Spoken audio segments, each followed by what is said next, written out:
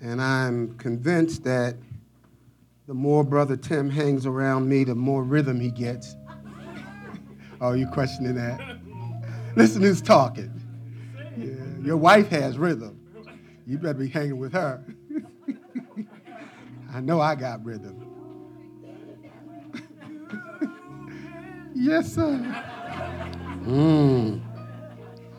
Would you join me as we read, beginning in verse 5? Then Joash came into the house of the king, and he said, "Today you have disgraced all of your servants who today have saved your life, the lives of your sons and your daughters, the lives of your wives and the lives of your concubines, in that you love your enemies and hate your friends. Well, you have declared today that you regard neither prince nor servants. For today I perceive that if Absalom had lived and all of us had died today, then it would have pleased you well. Now therefore arise, go out and speak comfort to your servants. For I swear by the Lord, if you do not go out, not one will stay with you this night. And that will be worse for you than all the evil that has befallen you from your youth until now." Then the king arose and sat in the gate, and they told all the people, saying, "There is the king sitting in the gate." So all the people came before the king, for every one of Israel had fled to his tent. Let's pray. Father, we thank you for all our ears have heard and what we have felt. And Father, as I failed to mention earlier, it was my privilege to bring a guest to our church on Thursday of this week. And she was able to say just by stepping into the entrance of the door that she felt the presence of the Lord. God, you are here, and we're grateful for that. Father, may we ever continue to stay before you in earnest, humble prayer. Father, may we always be eager in anticipation that you will show up. And God, may you be continually welcomed into this place to the praise of your saints. God, we're so grateful that you're here, you're here, you're here, and we celebrate that in the mighty name of Jesus. Amen. Amen. You may be seated in the presence of the Lord. Amen. We have a sister in the house who's soon to be a doctor, Sister Jamila. Amen. Praise God. Amen. All that is standing in front of her now is her dissertation. And we have a doctor also just starting the process, and the person of Sister Kenita Benson, who's starting her doctoral program. Amen. She's going to beat me to the finish line. But praise the Lord for obedience. When you obey, God will open doors. Some of you may remember as we continue our series, I'm entitling Radical, Relevant Reboot. And we're basing this on the scripture in the Old Testament in 1 Chronicles chapter 12, where the Bible says that the tribe of Issachar was aware of the times and they knew what to do. They were aware of the times and they knew what to do. That means that a part of being aware of the times is that they were radical. They had passion for service. They knew what was going on, which means that they were relevant. They were practical in their planning to serve. And it also involved rebooting, which means that as you are being passionate and practical, that you have to be purposeful, and the purpose for which we want to be rebooted is to have an eternal perspective. Everything that we do, we want to do it with the kingdom in mind. And so we don't want to just be a gathering of people who come and have a good time every Sunday, and we don't touch anybody's lives in the community that God has planted us in. And so we continue to pray about that, and we also are soliciting your perspective of opportunities that are out there where our church can step out of the box and do things that will meet immediate needs. Somebody say amen. Now, in the 1970s, there was a very popular commercial by the Menins Corporation. On one of the episodes, there's a man who's describing how he would never forget his first slap. It was the day he was born. As he's reflecting on being delivered from his mother's womb, he asked, "Where was I?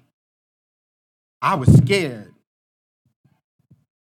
It was the doctor. He brought me to my senses, holding him up by his two little infant legs. The doctor slapped him twice on the backside. And when the doctor slaps the baby coming out of his mother's womb on the backside, you could hear this baby just yelling from the top of its lungs. And he said, I couldn't say thank you. I needed that then. But I needed that then, and I need it now. And I get up every morning from Skin Bracer, the skin tightener, chin chiller, to wake me up. And of course, after he puts the skin bracer on, then he slaps himself on both sides of the face, and then he goes, like he's coming out of his womb, the mother's womb, for the first time. And then he concludes, thank you. I needed that. Now, I've never used Skin Bracer, and I don't know that it's still on the market, to start my day. And I have never been slapped in the face, especially thinking that after someone would have done it, I would say, thank you, I needed that. But there have been times in my life when I just couldn't seem to get it together.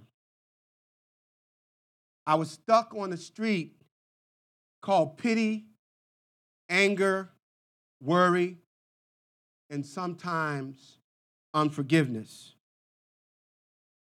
As long as I remained in that dark place, I cast a shadow on everything and everyone I came in contact with. And when I looked at the world, I saw it from the vantage point of my pain, my discouragement, my disappointment. Until God allowed somebody to do something figuratively to give me the Skin Bracer treatment. They didn't literally slap me in my face, but God used their words or their presence to so jolt me out of my stuck state that as I look back at those individuals and those experiences, I can now say thank you. I needed that. Sometimes we don't want a spiritual slap to wake us up because we have learned to be comfortable with our pain. Sometimes what you're going through is so normal for you now that it becomes your security blanket. And you do not know how to function without the shadow of what you've gone through in order to function in a normal way. But today, while I do not have Skin Bracer to personally slap you on both sides of your cheek so you can scream, I hope that this will be a Skin Bracer moment as we're going through the Word of God, and you will be able to say at the end of the message from the example that is set before us in the Word of God, thank you. I needed that. Turn to somebody and say, let me say thank you. I needed that. Now, I had to pull back because some folks out there say, thank you for giving me permission to do what I've been wanting to do. Now that we're sufficiently cooled by the air conditioner, thank you. Thank you, I needed that. In 2 Samuel chapter 19, King David was faced with a slap in the face moment. He didn't realize he needed it or the consequences that would result if he didn't respond properly. Sometimes you don't know that you're stuck somewhere. And if you don't get that jolt, if something doesn't happen to move you forward, the consequences that you will suffer will sometimes be irreparable, insurmountable. Listen to the words that are recorded in verse 7 of 2 Samuel chapter 19. Now therefore arise, go out and speak comfort to your servants, for I swear, I'm about to slap you now, by the Lord, if you don't go out, not one will stay with you this night. And if you think it's bad now, what's about to come upon you will be worse than anything that has ever happened to you from your early days as a youth up until now. If you don't snap out of this thing now, if you don't get yourself together now, if you continue to turn a deaf ear, this may be your last opportunity. This may be your Ananias and Sapphira moment. Now, the person that God used to tell David to get himself together was his top general named Joab. I want you to know that every one of us needs a Joab in our life, somebody who loves us enough, who has courage enough to look us in our eyes and tell us about ourselves.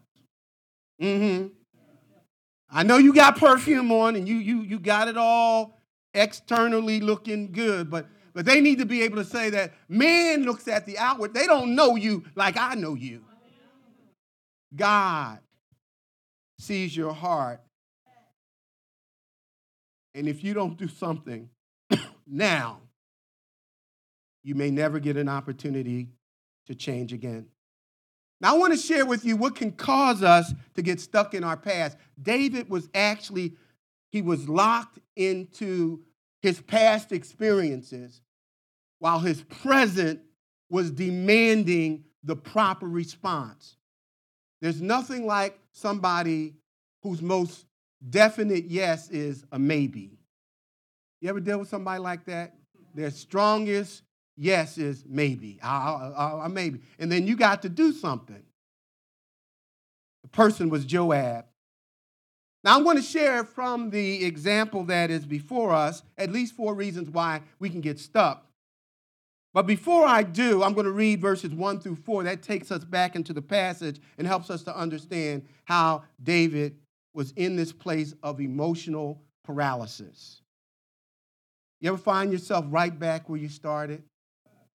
You thought you were over it. You thought you were through it. It was done. It's behind you. And here you are. You're in a revolving door facing the same pain and thoughts. Beginning in verse 1, and Joab was told, behold, the king is weeping and mourning for Absalom. So the victory, when there should have been a celebration that day, was turned into mourning for all the people. For the people heard it that day that the king grieved his son. And the people stole back into the city that day as people who are ashamed steal away when they flee in battle. Now, instead of them being able to celebrate that they had helped David to be rescued, they are now feeling afraid and ashamed that they've done something wrong. But the king covered his face, and the king cried out with a loud voice, "Oh, my son Absalom! Oh, Absalom, my son!" Now, I want you to notice a couple observations before I share what can get us mourning the Absaloms in our life who were actually the instrument in the hand of the enemy who was trying to destroy us. And sometimes those who are the ones who are the most dangerous to us, when David said, when I went to the temple, he said, it would have been fine with me if it had been my enemy that was stabbing me in the back. It would have been fine if it was my enemy who was talking about me and had hateful thoughts in their hearts about me. But he said it was my familiar friends. It was my church member friends. Notice this observation before we share the 4 reasons. When you get stuck in your past hurts, you'll never fully be able to enjoy your present blessings. When you get stuck in your past hurts, you cannot fully enjoy the present, and you can possibly forfeit your future possibilities. And so here's what happens. When you get in a position when you should be celebrating what God has just done for you, this is the day that the Lord has made. This is the day. Today is the day, not tomorrow. In all things give thanks, for this is the word. Today, I'm going to give thanks. If you're not giving thanks for today, you're like a person driving your car looking in the rearview mirror. You can't enjoy what God is doing. And if you don't stop looking in your rearview mirror, your future blessings will be forfeited. But here's a second observation. What you experienced in the past may be real or imagined. If you allow those experiences to paralyze you, you will always be a victim.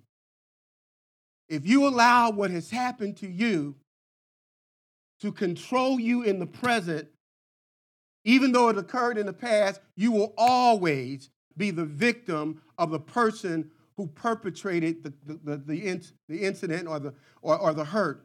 You'll always be subject to their authority. You'll always be under their control. David had a rough life. And sometimes all of us have a place where you come to a point where everything comes to a climax, where all of your hurts seem to come to a head, and the accumulation of everything that David ever went through on this day came upon the shoulders of David, and he collapsed under the weight, and now he's paralyzed to make the right decisions for today. Now let me share 4 things that will cause us to need a skin bracer moment, where we need to get it together, where we need to get shook up in a very direct way. First of all, I'm going to suggest that demonic spirits assigned by Satan to destroy David was at work. From the very day God called him to become king, David became Satan's primary target for destruction.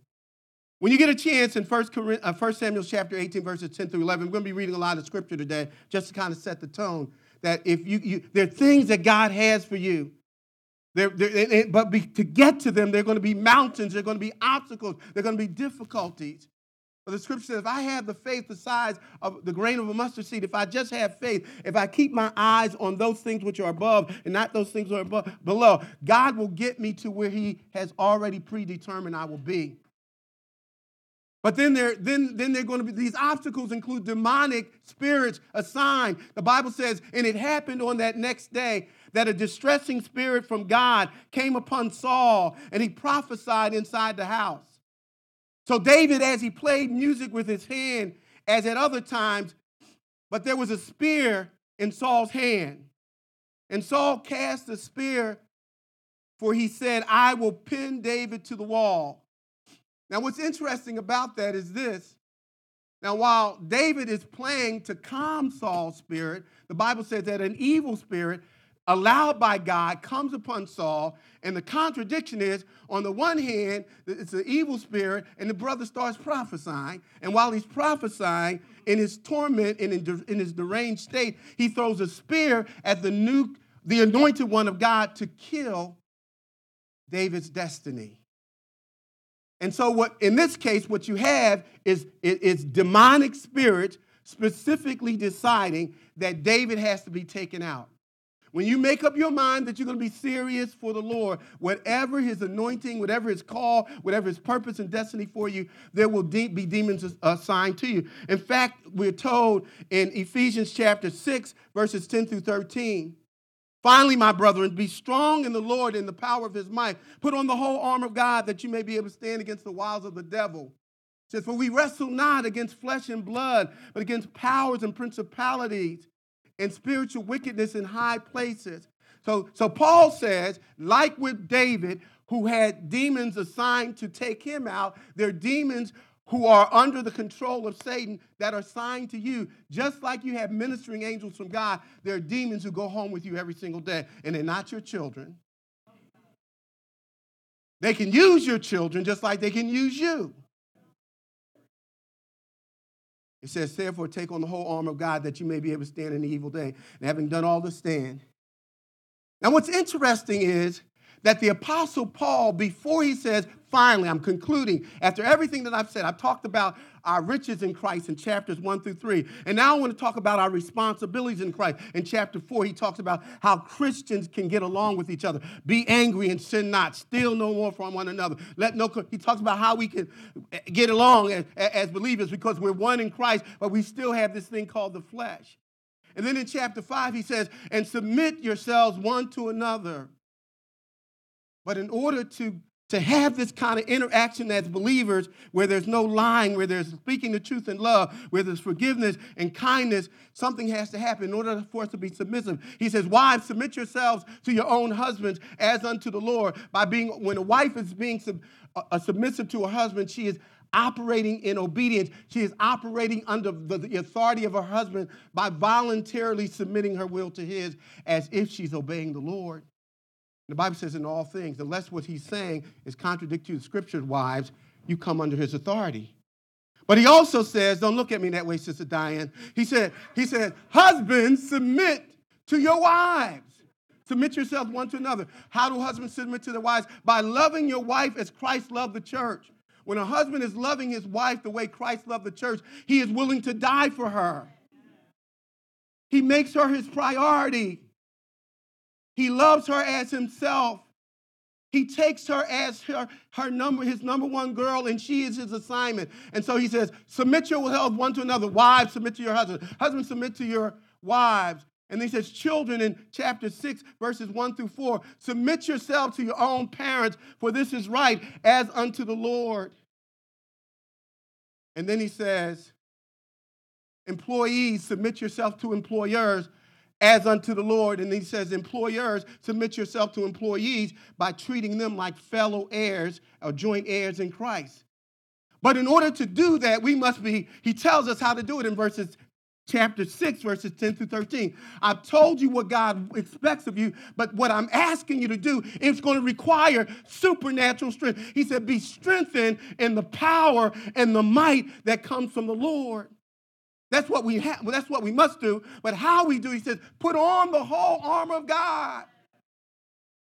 You're not going to be able to submit to your husband, to submit to your wife, to submit to your parents, to submit to your employee, unless you put on this whole armor of God and be strengthened in the might and the strength that comes from God. And he says, here's why you need the strength. He said, for we wrestle not.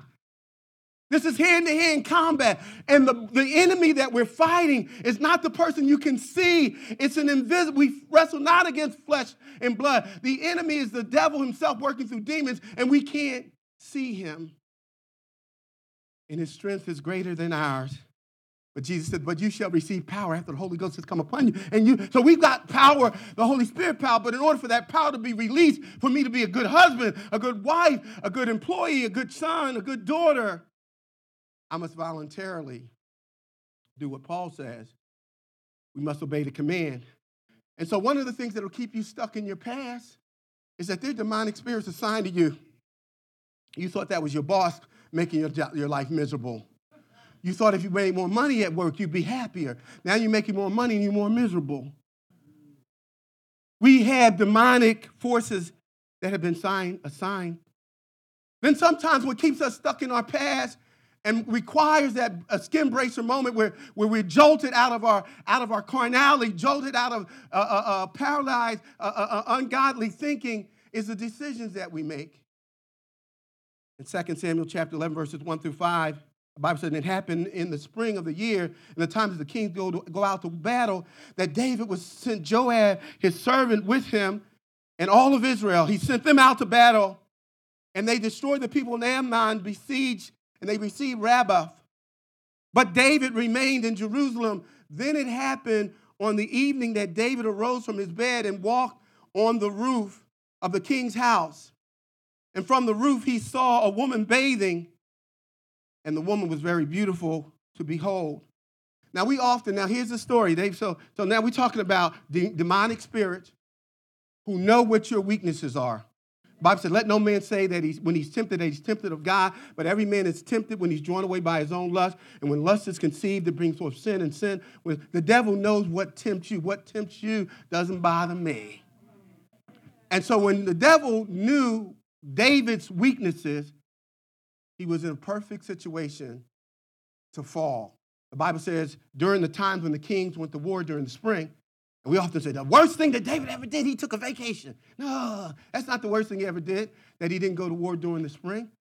The only reason the kings went to war during the spring is because that was the best time to fight. You didn't have to deal with inclement weather. And then even when the kings were there at the battle, they weren't down there sweating out and going toe-to-toe. They were sitting on the top of the hill while the dudes were battling in the valley. They were watching. If the battle got bad for their forces, the king and his generals, they would turn and hightail to get back to safety. So the king wasn't literally, in most instances, involved in the actual fighting. And so the sin that David was guilty of was not he decided to stay home. You need to go on vacation sometime. Even Jesus slipped away. The problem occurred when David was strolling alone at night, and he looked over the balcony of the palace. He looked on his computer, and he was looking for sports and see what the Sixers did, or the Eagles did, or the Phillies and signed Harper, and they all excited. And the next thing you know, there goes Bathsheba on the screen, and she don't have no clothes on.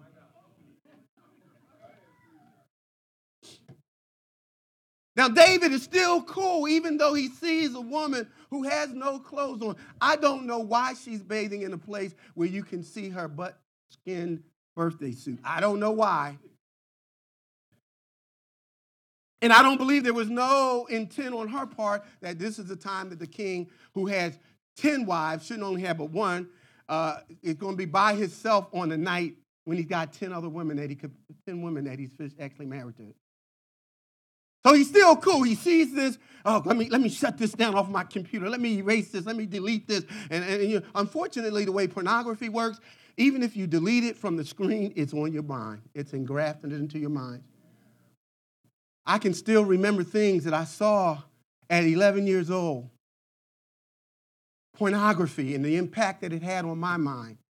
Even to this day, that's the danger of exposing yourself to certain things that the Lord never intended for us to see. There was a time when it was good for man and woman to be walking around showing everything. That was before sin, but now sin has entered into the world, and what God called good has now become shameful. And what Adam did not lust for, we now are lustful for.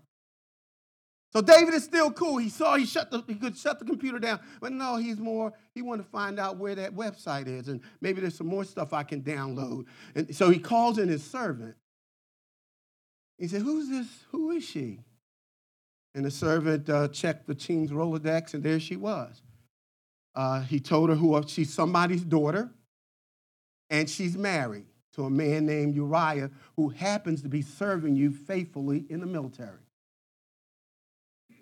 Well, the king's still cool. He didn't do anything wrong. He just got more information. Oh, Uriah's not home? He's on the battlefield? Maybe I need to find out a little bit more about it. He said, go and get her. That's when David made the worst decision of his life. I want you to know that all of us make bad decisions. But there are those singular decisions, there are those moments in our life when you can make the worst decision that you can ever make that will impact not only your life, but the generations of those who will follow. And all the prayer in the world, all the fasting and the oil and everything that everybody would ever want to do, you run over somebody while you're under the influence of alcohol, you're not bringing that person back to life. You send pledgees out who haven't slept for 7 days, and one falls asleep while 3 are in the car asleep, and one dies. That decision will impact lives forever. And so what David decided on a one-night stand that became a lifetime nightmare.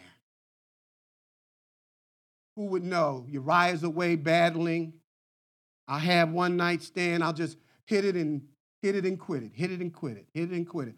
There are apps on your phone that you can hit, and there are people in your area that if you just want to have sex with them, never see them again, you hit the app, they meet you somewhere, you meet them, and boy meets girl, what love got to do with it is simply physical, and it's over and done. David was thinking that same way. Now, I'm not trying to give anybody any ideas now. Don't put that app, don't download that app. The blood of Jesus. He later finds out that Bathsheba, the woman, had a name. She wasn't just an object. She wasn't just a piece of meat. She wasn't just somebody that David, in a position of authority, could demand whatever he wanted. I mean, by what could she say? He was the king. Whatever he wanted, he could have. But God was watching. And the Bible says that she became with child. She was pregnant. And you know the rest of the story. David tries to hide and cover it. And the more you lie about something, the more lies you got to tell. And before you know, you got a web of lies. And sometimes you lie so much that you actually believe your own lie. The worst thing that can happen to you is that you lie so much and that you don't even know when you're lying. Donald Trump, I didn't say that. I didn't say that.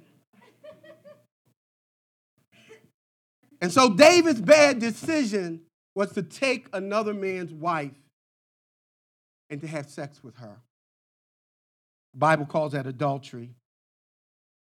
We call it a fling, a one-night stand. We call it a mistake. God calls it sin. And sometimes that sin is so severe that God actually says that those who are guilty of it in the Old Testament, that was punishable by, it was a capital crime. The 2 individuals that were guilty were supposed to be stoned. Now, the interesting thing about that, when you study the Old Testament, out of all, there were adulteries that are recorded in the scriptures, but you don't ever read that anyone was ever stoned to death. And here's the point, that the letter of the law required, stone them, but the spirit of the law was to forgive them, that grace and mercy. And so you see grace and mercy even in the Old Testament.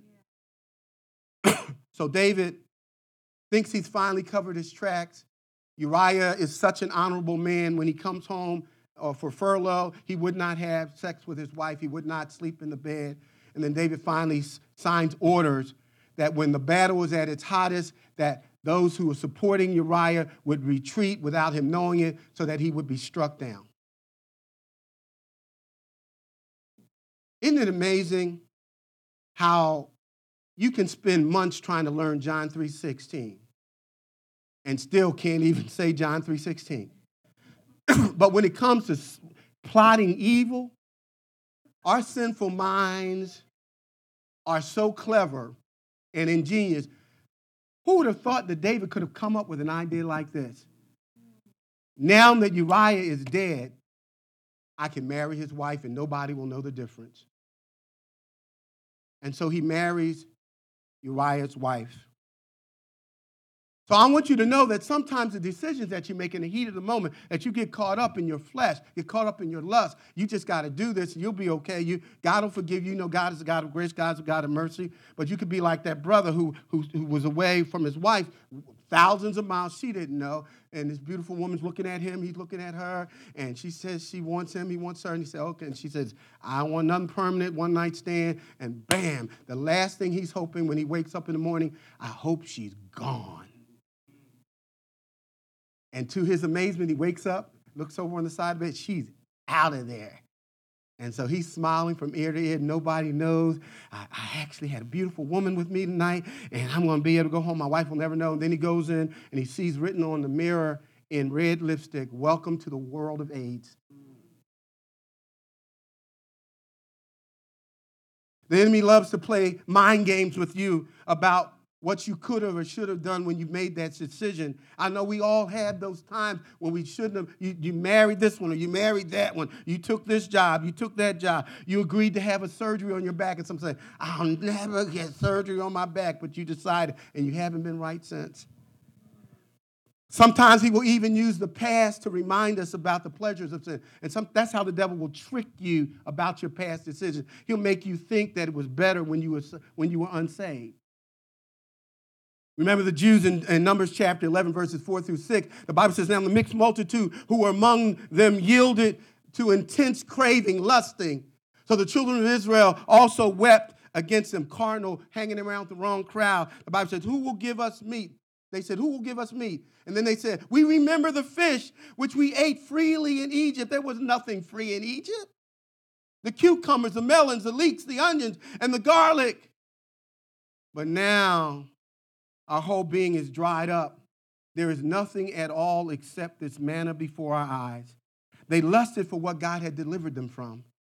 Sometimes when you're going through in your present situation, when the Ammons in your life have died, when you're faced with the consequences of your decision, the devil will have you thinking that it was better before you got saved. At least I had money in my pocket. At least I had me a man. At least I had me a woman. I am struggling, and I don't have no friends, and nobody I don't get along with none of most of my friends are unsaved anyway. When the Bible says, come out from among them, be ye separate, said the Lord, touch not the unclean. Your best friend shouldn't be unsaved. Because that means that you are unequally yoked with unbelievers. What fellowship has light with darkness and darkness with light? A person that's unsaved cannot give you spiritual insight. Even if they stumble into it, they don't understand what they even said to you. Because the natural man receives not the... You understand what I'm saying?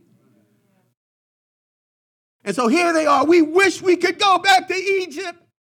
I wish I had my old car, my old girlfriend, the one that was going upside your head. I wish I could have her. You couldn't trust her as far as you could see her.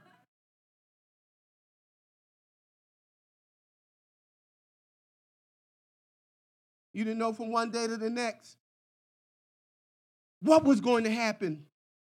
And so here you are. So the apostles, so they were longing for their past. That's what the devil will do when you make bad decisions. He'll try to tell you, maybe you need to leave the church. Maybe you need to go back to your old boys. At least they would not judge you. The church is so judgmental. Here they are telling me every Sunday I got to come to pastor talking about sin. And they don't talk about sin where I hang out. And when I'm watching The View, they talk about how you can be yourself and how you can grow into all that you can. That's what I need to hear. The Apostle Paul also talks about not only patting your back or longing or craving for your past, the good old days. He says, you don't want to be celebrating the past blessings of God too long.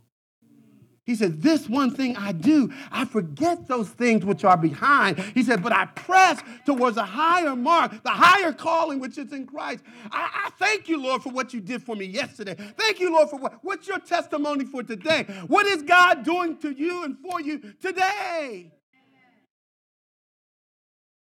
I want you to understand that the decisions that you make can rob you of your joy, can steal your peace. There was a time you could celebrate the Lord and really praise the Lord, but now here you are. You read the same Bible, you do make the same prayers, but you don't have the same results because you're still struggling from the results and sometimes the consequences of choices that you made. The Apostle Paul talked about.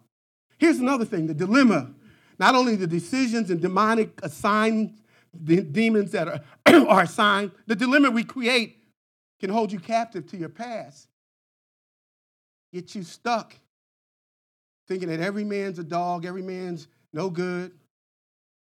Your husband's looking you right in your face, but you can't see that because of the dilemma you created. A dilemma is a predicament you have made where you are forced to make a difficult choice because of some self-inflicted something that you've done or something that has been inflicted upon you that you had no control over. That's what a dilemma is. You're in a situation, and it was your parents. You didn't you didn't have a choice about who you were going to be born, who your parents were going to be. You didn't have a choice when your parents say they were going to divorce.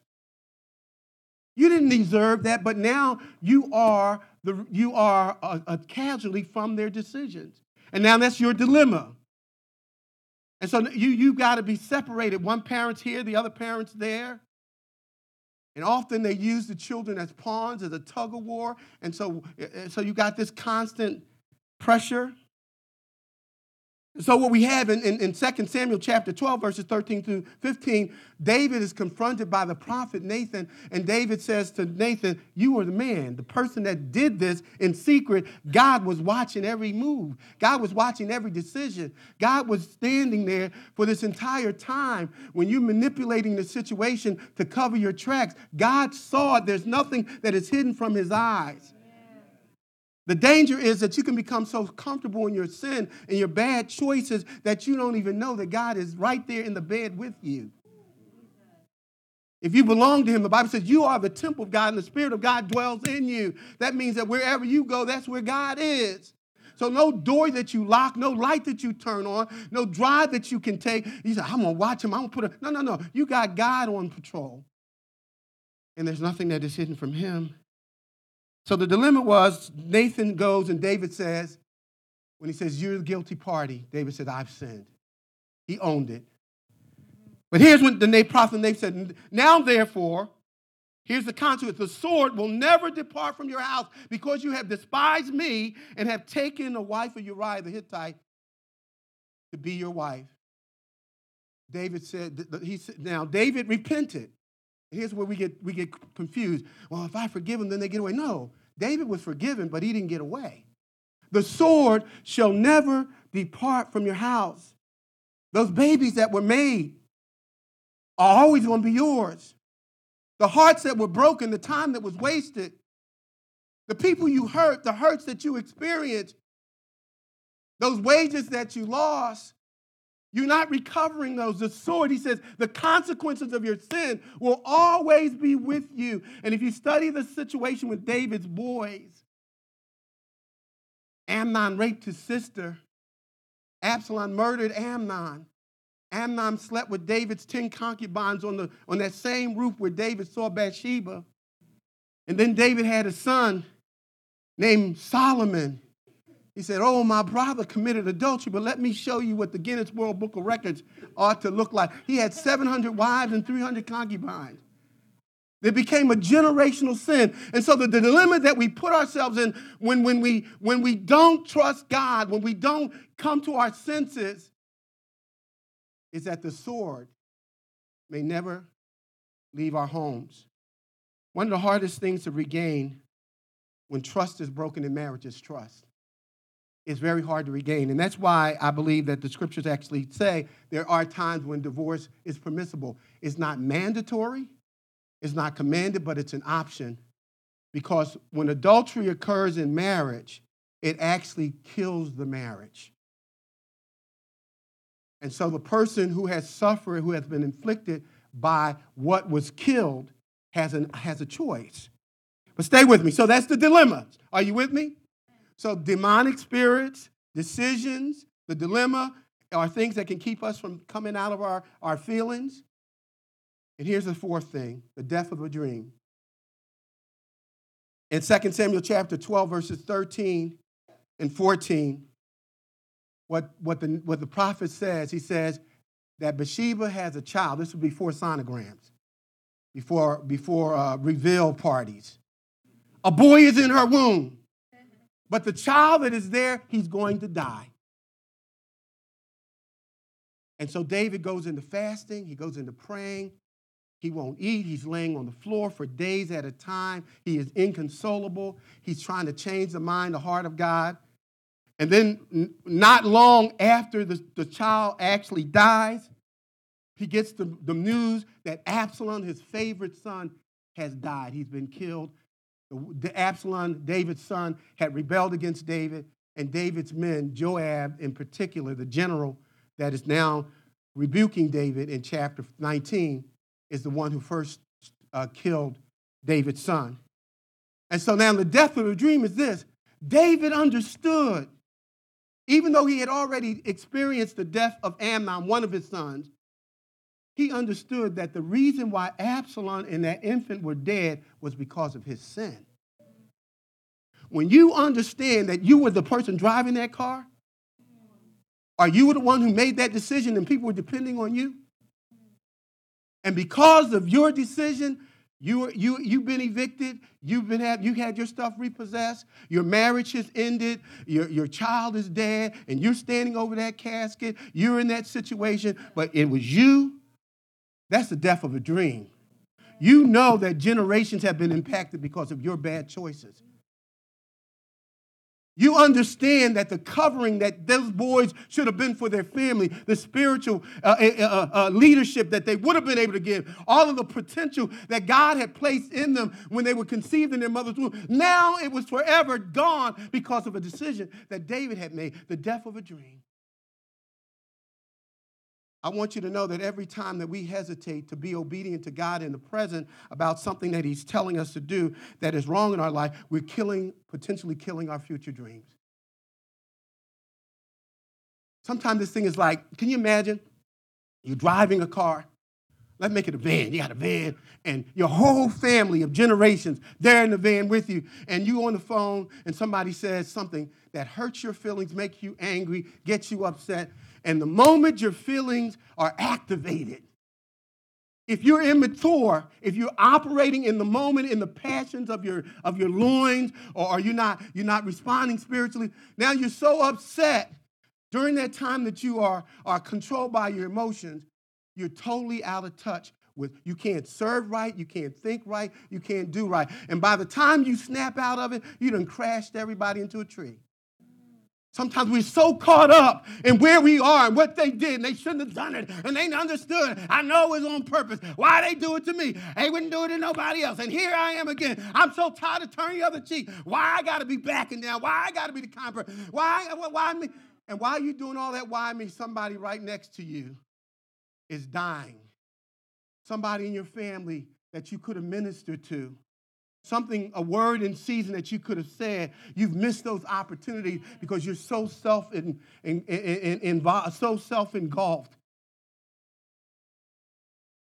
that the devil is using you to kill somebody else's dream because you're so absorbed in what you're feeling.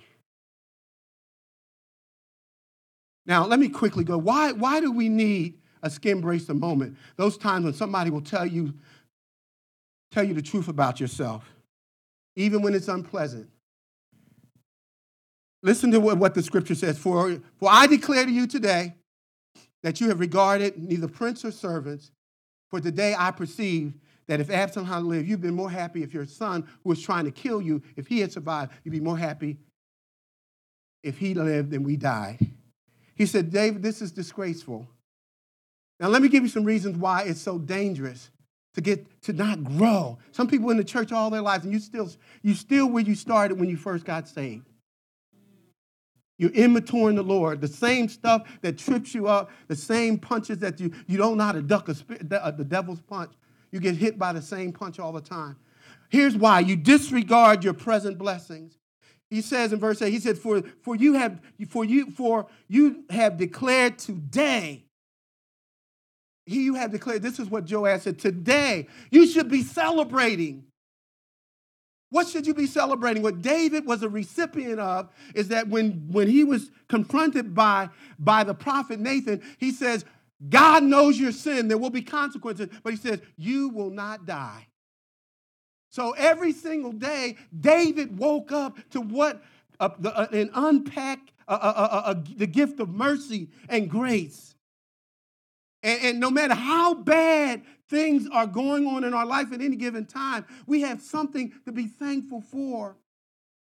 Jeremiah said, if it wasn't for your mercies, we would be consumed. Great is your faithfulness. And so when I'm stuck on me and focusing on what I've gone through, etc., and I'm not moving on, what I'm doing, I'm disregarding God's present blessing, the blessing of mercy.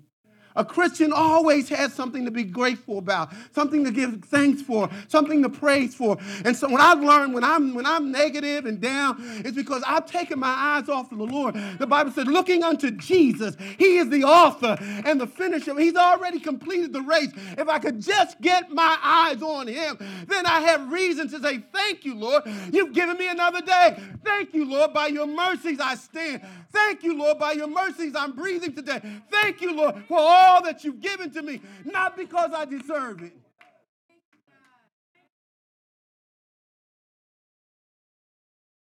He was disregarding God's daily serving of mercy. But publicly, he was disregarding all the people who depended on him. When you can't get past you, everybody that is depending on you, the folks who risked their lives to keep David alive, the people that were looking to David for leadership, he was neglecting them. He was disregarding them. So it has, not only is it hurting you for moving forward and not being appreciative of God's mercy, but it's hurting the others, hurting the people that God has brought into your life. Let me run on. Not only disregarding the present is why we need to be snapped out of our stupor, but deception about the past. He was saying, he was focusing, it wasn't wrong for him to be brokenhearted about his son's death. But his son had become an enemy. His son had led a rebellion. And David's responsibility, it was a difficult situation, but in order for him to fulfill his obligation to his people, he could not, at the expense of encouraging the people, put too much emphasis on his son. And so David longed for what? He longed for his past. And what was in his past was what was trying to kill him. Some of the things that what we are longing for is what the devil wants to use to kill us. Absalom wanted David dead. And he said, Absalom, Absalom, my son. Now again, David is the one who was responsible for his son's death. If he hadn't disobeyed God, the sword, the consequences of our sin. But some of the things that you're holding on to in your past, they were the things that the devil was using to try to kill you, to distract you, to keep you from all that God wanted for you. And here you are crying over that instead of walking in the victory that God has for you today. Delayed action in the present, has future consequences. Joab said, look, if you don't do something today, this may be the last time that God gives you an opportunity to get something right. If you don't stop what you're doing right now, if you don't turn around, he said, what is about to result in terms of the future, it's going to be worse than anything that you ever thought. You thought you were lonely. Like my boy said, if you think you're lonely now, there's something far worse when we don't do what God tells us to do. And we never know when it's going to be God saying to us, this is your last chance. The window of opportunity is closing. The door is shutting. And all your prayers will not open the door again. The opportunities are gone. And Joab said, if you don't go out and do what you need to do right now, your delay will release to you future consequences that will be irreversible. There's some things that you need to say to people today that you've heard. There's some things that you need to say to yourself about who has hurt you. There's some things that you need to release people from that have wounded you. There's some things that have been holding you in bondage. You've been talking about what you could have, would have, should have done. There's some things that you need to make a decision for out today. And if you don't do it today, this may be your last opportunity, and what you're feeling now will be far less worse than what you will feel. David, you better act now. Now, how can you do this? How can you get your skin braced a moment? Do somebody have to come and slap you? Oh, no, you'd be fighting because you're in your flesh anyway. The Bible says, then the king arose and he sat at the gate, and they told all the people, saying, there's the king sitting at the gate. So guess what the people did? So all the people came before the king. When the king did what he was supposed to do. Now, what should you do when you're the person that Nathan is confronting about some dirt you've done, some mistreatment that you've inflicted upon your wife or your husband, and somebody's telling you, one of the things that you need to do is what David did. He accepted constructive criticism. I ain't receiving that. I rebuke that spirit in the name of the Lord. I ain't sick. I ain't tired. I ain't going to lose my... You're going to get fired if you don't change. I'm going to tell her just how I feel. I ain't going to let nobody treat me like I'm some slave. I ain't going to let somebody look at me. I'm a woman just like she is. Okay, you better accept some constructive criticism because you're going to be hitting the bricks in a minute. And when somebody is telling you the truth, the Bible says, faithful are the wounds of a friend. It may not feel good. That's not what this is, but it'll make you live good if you receive the truth. Because if you know the truth will what? The truth will set you free. You ought to have somebody that can tell you the truth. Went to work one day, pants zipper all open all day. Nobody told me. I was wondering why it was drafty. So we didn't want to embarrass you. What do you mean you didn't want to embarrass me? How's that you? I'm embarrassed because you didn't think enough of me to tell me the truth.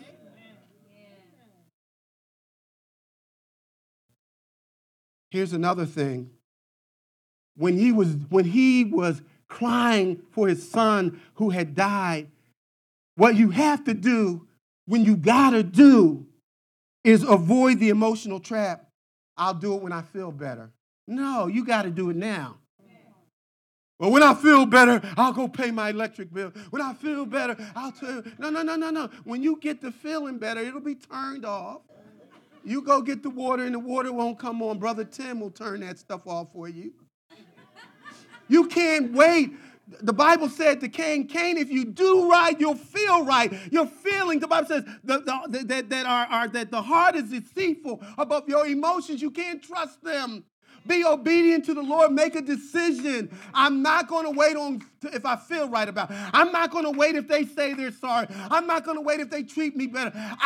For me and my house, I am going to do what the Lord has told me to do because the victory and reward that he has for me is for me when I do what God told me to do. You need to act decisively. Act decisively by doing what is right. The king arose. I ain't going to just wave my hand, whatever they want to do in this house. I'm sick of it. No. You better arise and sit your backside at the gate. Put yourself in the position. You messed up. Yes, you did. And all the guilt and all the charges. Yes, David was guilty. But he was still the king. He was still the husband. He was still the covering. You go sit yourself in the gate.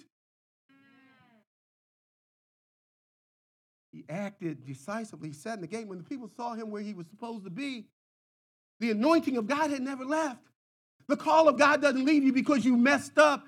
The devil's a liar. Failure is not the end. The failure is actually a door to open opportunity for growth and development and restoration. God wants to restore you. He wants to show you that he gives grace to the humble. He gives grace to the humble. But he resists the proud. And then you need to do a final thing. Appreciate the patience and favor of God. When you read further down to verse 22, David is now being restored as king. He's going back to Jerusalem. And a brother named Shimei, who had cussed the king, you bloodthirsty man, you finally getting what you deserve.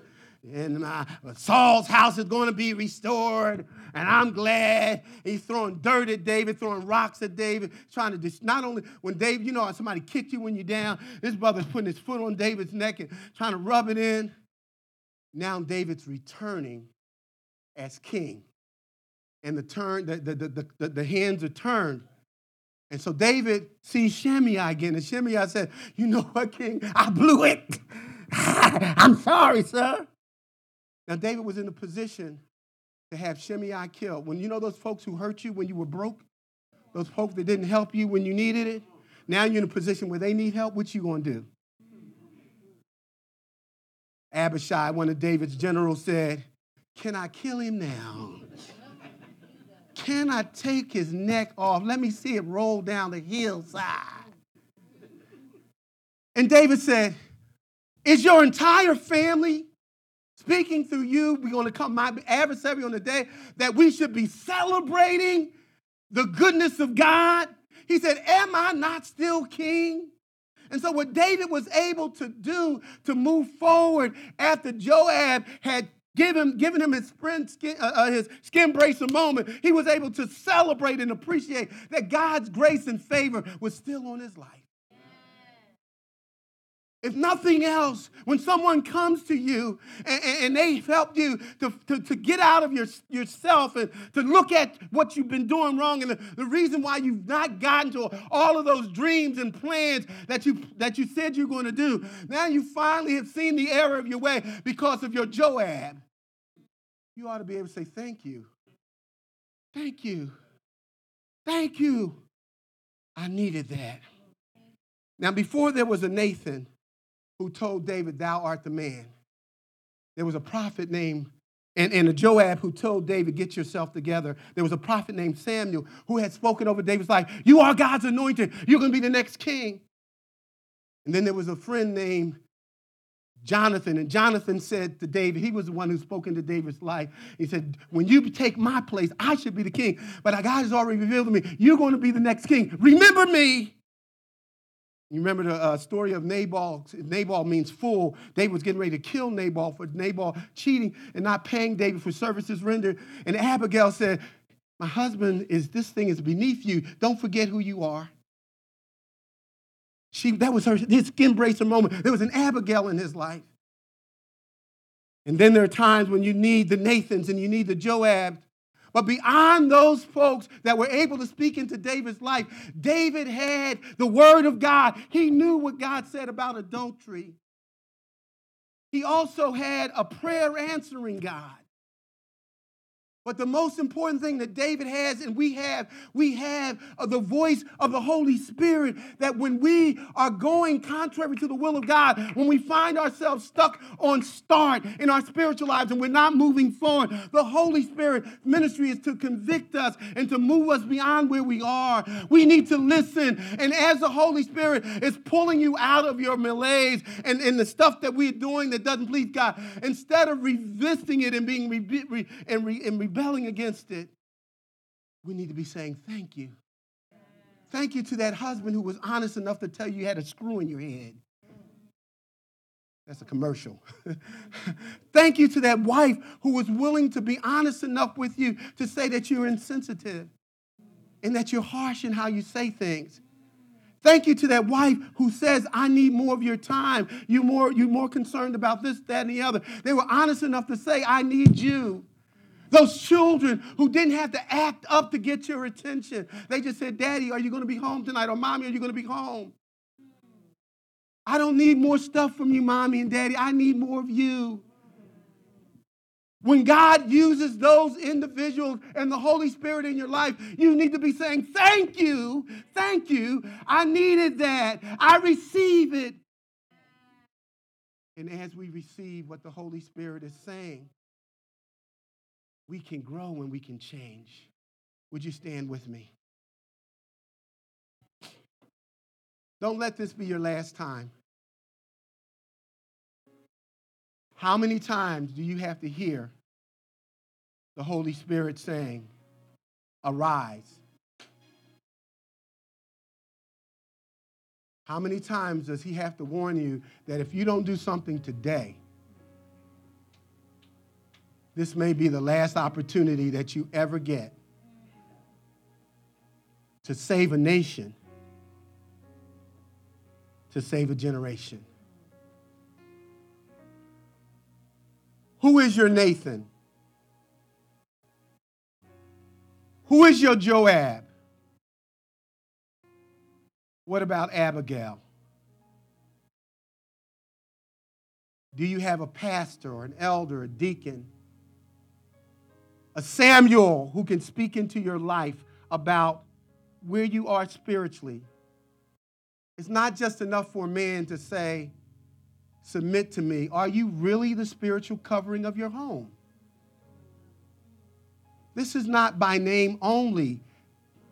Are you the example for your children of what a man of God should be?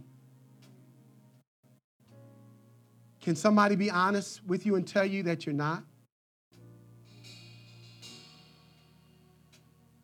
I want you to know that God is speaking today. And I don't know exactly who he wanted that message for, but in obedience, I've given you that skin bracer moment. Will you hear what the Spirit of God is saying? Would you bow with me?